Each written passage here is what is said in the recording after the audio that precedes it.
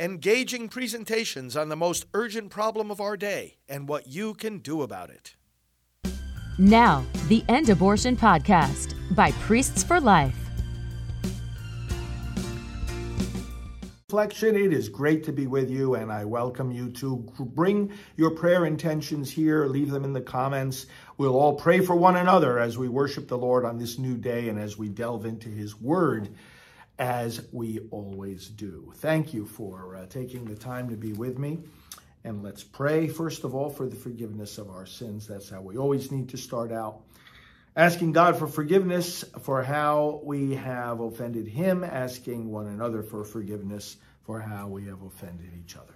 In the name of the Father, and of the Son, and of the Holy Spirit, amen. Lord God, have mercy on us. Jesus, bring us the mercy of your Sacred Heart.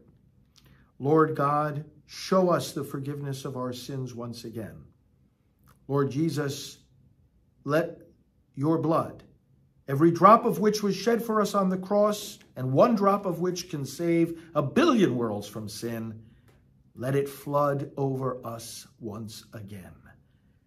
The blood and water that flowed from your side, Lord Jesus, symbolizing the sacramental life of the church, let us again be washed in that blood so that, as the book of Revelation says, we may stand with white, pure white robes washed in the blood of the Lamb. Lord, usually if a robe be washed in blood, it would be red. If we are washed in your blood, we are white. As your prophet Isaiah said, though your sins be like scarlet, they may become white as snow. Wash yourselves clean. Put away your misdeeds from before my eyes. Cease doing evil. Learn to do good. Lord Jesus, as we repent of our sins once again this morning, may we learn to do good. May we do justice, as your word tells us. The justice that intervenes to save the helpless. May we intervene mightily to save the most helpless, our unborn brothers and sisters. We ask this of you who live and reign forever and ever. Amen. Okay, another powerful reading today from the book of Genesis. Let's get right into it. It comes from Genesis chapter 8. At the end of 40 days, Noah opened the hatch he had made in the ark, and he sent out a raven to see if the waters had lessened on the earth. It flew back and forth until the waters dried off from the earth. Then he sent out a dove to see if the waters had lessened on the earth.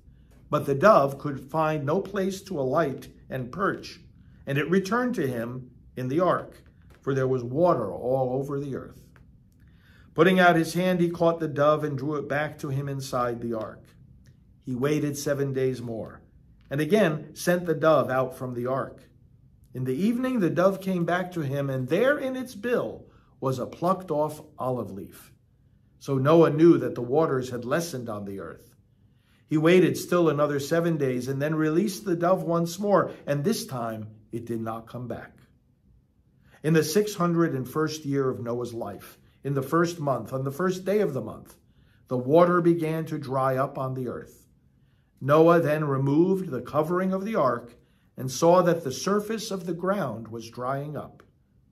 Noah built an altar to the Lord, and choosing from every clean animal and every clean bird, he offered burnt offerings on the altar. When the Lord smelled the sweet odor, he said to himself, "Never again will I doom the earth because of man, since the desires of man's heart are evil from the start. Nor will I ever again strike down all living beings, as I have done. As long as the earth lasts, seed time and harvest, cold and heat, summer and winter, and day and night shall not cease." The word of the Lord. Thanks be to God. Brothers and sisters, we reflected yesterday on how the event of Noah and the ark and the flood are talking about us. Everything in the Old Testament is talking about Christ and therefore talking about us, the body of Christ. And so is this passage. Because as the floods subside, the land is once again given to God's people. That land ultimately represents heaven. This is where the ark of the church and the waters of baptism lead us. But there's an essential element in the journey. An essential element that defines our life here on earth and in heaven. Noah built an altar to the Lord and offered burnt offerings.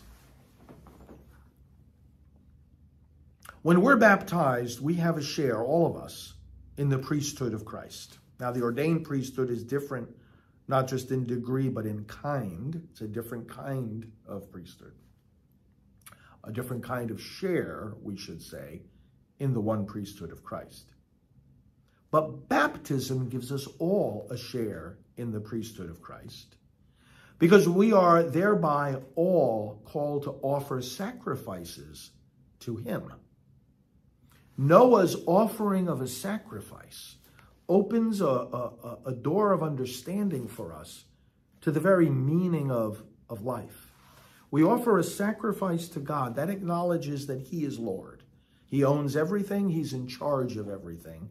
And ultimately, our relationship with him is not a relationship between equals. He alone is God. We are his creatures. We are his servants. We owe him humble obedience. He alone deserves our absolute loyalty. So offering a sacrifice says all these things, expresses all these things. You see, we don't just offer prayers to God. We offer worship. This is dramatically shown in the Old Testament story of David. You know, he commits the sin with Bathsheba, conceives a child, but then the child is mortally ill. He beseeches God for the child, but then the child dies. Now he's fasting, he's praying to God to spare the life of the child while the child is alive. When the child dies, he gets up, washes, gets dressed, and eats. And his servants are confused by this. And he said, well, while the child was alive, I was beseeching the Lord for the child, but now that the child is dead, I can't bring him back. And Scripture says David worshiped the Lord. See the difference? Beseeching, asking the Lord for something, which we must do every day as well. It's a key dimension of prayer, is different from saying to him in adoration, in humble submission, you are God. In accepting your will, O God, Almighty God, we find our freedom. But we accept your will, worship, acknowledging that he is supreme. This is all part of this offering of a sacrifice. Noah built an altar. Remember, I said Noah is a type of Christ, a foreshadowing of Christ. Noah built an altar. Christ builds the eternal altar. He is the priest, the victim, the altar of sacrifice. And we are inserted into him. We become part of his body by baptism. So we become living sacrifices to God. Now, there's one phrase here that I want to zero in on and connect it with some New Testament passages. Noah not only builds this altar and offers the sacrifice, but notice what it says. The Lord smelled the sweet odor. Isn't that an interesting line? Obviously, God is not at this point in a human body. It's not like the sense of smell that we have. But it's a human analogy to God being very pleased. Now, remember when we began this section of Genesis talking about what led to the flood, we saw how sin grieved the heart of God. The sin of humanity grieved him so much, he decided to wipe the earth clean except for a few people through whom he would start again. But now, he is pleased by the sweet odor of the offering. The New Testament picks up on this. Let me read. I want to refer to 3 passages, all of them from St. Paul, where he captures this sweet odor and references it in relation to our life in Christ. Ephesians chapter 5 begins this way. Therefore, be imitators of God as beloved children. Now, just prior to that verse, Paul in Ephesians 4 talks about the fact that we have an old nature, which is corruption and sin. Again, think of the Noah story. God was grieved seeing the evil of man's heart. And in this passage today, God says, okay, I'm not going to destroy them anymore. Even though the desires of his heart are evil from the start, I will not destroy the world again by a flood. Tomorrow we will see in the reading that God puts the rainbow up as a sign of that promise. But if God is not going to destroy humanity again, but the desires of our heart are still evil, what does God decide to do with that? He decides to renew our hearts. He decides to transform our hearts in Christ. He decides to give us a new heart and a new spirit.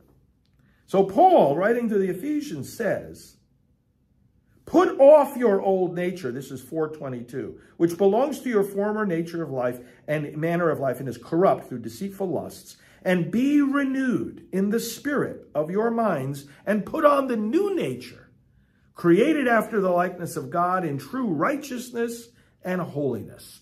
And then he goes on to talk about what that life is characterized by. Do not be angry, honesty, do not steal, don't talk ill of other people. All this belongs to corruption. Don't be bitter and angry and dividing with slander and so forth. And then having said all that, he says, therefore be imitators of God as beloved children and walk in love as Christ loved us and gave himself up for us, a fragrant offering and sacrifice to God.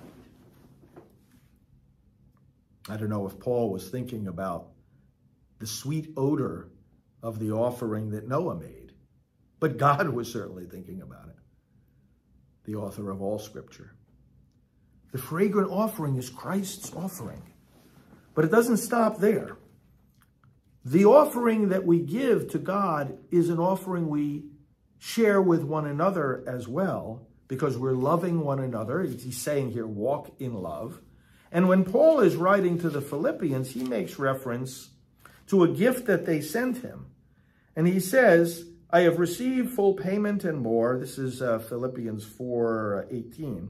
I am filled, having received from Epaphroditus the gifts you sent, a fragrant offering, a sacrifice acceptable and pleasing to God.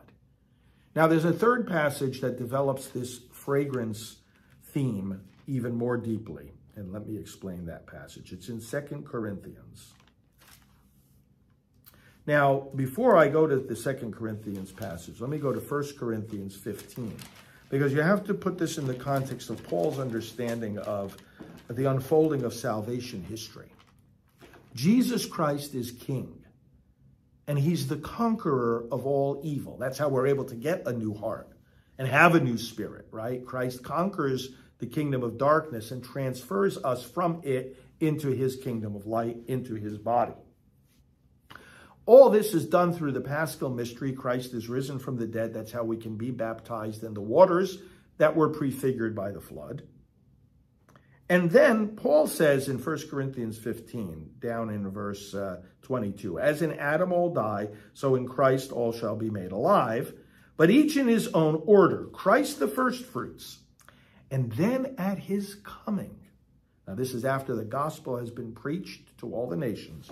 At his coming, those who belong to Christ. Then comes the end, when he, the conqueror, Christ the conquering king, Paul says, then comes the end when he delivers the kingdom to God the Father after destroying every rule and every authority and power. For he must reign until he has put all enemies under his feet. The last enemy to be destroyed is death. For God has put all things in subjection under his feet. And then he explains that Christ presents the kingdom to God the Father. Okay. He destroys every rule and every authority and power. Now that's the context. Remember, just as the waters of the flood destroyed humanity, wiping out the evil because the evil desires were there in their hearts. Now, in 2 Corinthians, in the 2nd chapter, Paul says this, thanks be to God. This is 2 Corinthians 2, starting with verse 14. Thanks be to God, who in Christ always leads us in triumph, and through us spreads the fragrance of the knowledge of him everywhere.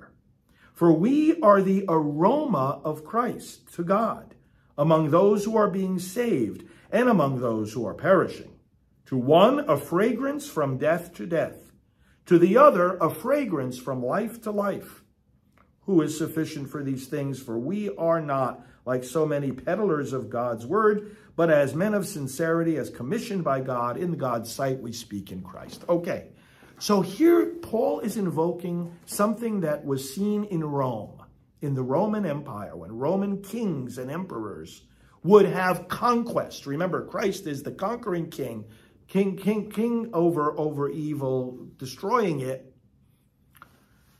The Roman emperors and kings who triumphed, went out and conquered kingdoms, would bring back those kings and princes and their troops, all their captives. And they would have a triumphal procession. There would be the conquering emperor leading the procession. And then all these captives would be following after. And there would be incense. You know, you and I are used to seeing the thurible, the incense, at certain masses. So the Roman Empire, they used this incense. And it would be burning with this sweet fragrance. Now, Paul says for some it's a fragrance of death, for some it's a fragrance of life. What he's referring to is the fact that among these captives that were brought by the conquering king into the city, some at the end of that procession were slaughtered, but others were pardoned. So in the procession, for those who were going to be slaughtered, this was a procession leading unto death. And so that fragrance of that odor was not pleasant significance for them. It meant the end of their life. But for those who were pardoned, who would be set free, this is a fragrance of life. At the end of that procession, they would be pardoned. We, Paul says, are the aroma of Christ to God. Noah offered a sacrifice, and God smelled the sweet odor of it. Paul says, offer yourselves as a sacrifice to God, a sweet aroma. And then he says, we are that aroma. Because, brothers and sisters, you and I are witnesses of Christ by our preaching and by our lives, by our example. We are witnesses to Jesus Christ. We have to be living proclaimers of the gospel in everything we say and do. And around us, Christ is leading this great triumphal procession as he leads all people to salvation. However, for some it is an aroma of life in the sense that they are accepting that gospel. But for those who reject it, they're headed towards condemnation. Summarized very briefly and clearly at the end of Mark's gospel. Let's just go to it quickly. In Mark chapter 16, Jesus is appearing to the 11 after the resurrection. And in verse 15, he said to them, "Go into all the world and preach the gospel to the whole creation. He who believes and is baptized will be saved, but he who does not believe will be condemned." The triumphal procession of Christ makes its way through the world. The incense is going up. We are that fragrant incense of Christ to God. We are proclaiming that gospel as he commanded, and for some it leads to life because they believe. For some it leads to death because they refuse to believe. For some it leads to life because they choose life. We enable people to choose life, help them to understand that to worship Christ means to choose life, to proclaim life, to defend the most vulnerable lives, the unborn. And some decide to choose death, to reject the most vulnerable, to fail to serve and love one another, and they are on the path of condemnation. Well, friends, I hope that this is helpful to you. Let's live as that fragrant aroma today, and let's pray now that we will have the strength to do that. And for praying, I want to go to the Psalm of today, because this summarizes beautifully as a prayer what we just reflected on. Our response is, "To you, Lord, I will offer a sacrifice of praise. To you, Lord, I will offer a sacrifice of praise. How shall I make a return to the Lord for all the good he has done for me? The cup of salvation I will take up, and I will call upon the name of the Lord. To you, Lord, I will offer a sacrifice of praise. My vows to the Lord I will pay in the presence of all his people. Precious in the eyes of the Lord is the death of his faithful ones. To you, Lord, I will offer a sacrifice of praise. My vows to the Lord I will pay in the presence of all his people, in the courts of the house of the Lord, in your midst, O Jerusalem. To you, Lord, I will offer a sacrifice of praise." Let us pray. Lord God, today, enable us to be priests of Christ, baptized in him and offering fragrant sacrifices to you, O Father, the aroma of Christ himself, because our sacrifices have meaning because they are united with his, and the aroma continues to ascend into heaven. Father, help us be that sweet aroma. Help people to see when they are in our presence the glory of God shining through us, the virtuous acts that we do, the kindness, the generosity, the joy, the peace, the fruits of the Spirit. Let them shine through us. Let them enrich others. Let them fill the environment with that sweet aroma of Christ. Lord God, enable us to preach the gospel in word and in deed, in this great triumphal procession of Jesus Christ, the King of the universe, the bringer of salvation. Lord, as we pray, bless the needs of all those who are with us now. Bring health where there is sickness, strength where there is weakness, clarity and certainty where there is doubt or confusion. Bring, O God, about for your people the answer to all their prayers. And we sum up all our prayers and petitions in offering the words Jesus taught us. Our Father, who art in heaven, hallowed be thy name. Thy kingdom come, thy will be done on earth as it is in heaven. Give us this day our daily bread, and forgive us our trespasses as we forgive those who trespass against us. And lead us not into temptation, but deliver us from evil. For thine is the kingdom and the power and the glory forever and ever. Amen. Hail Mary, full of grace, the Lord is with thee. Blessed art thou among women, and blessed is the fruit of thy womb, Jesus.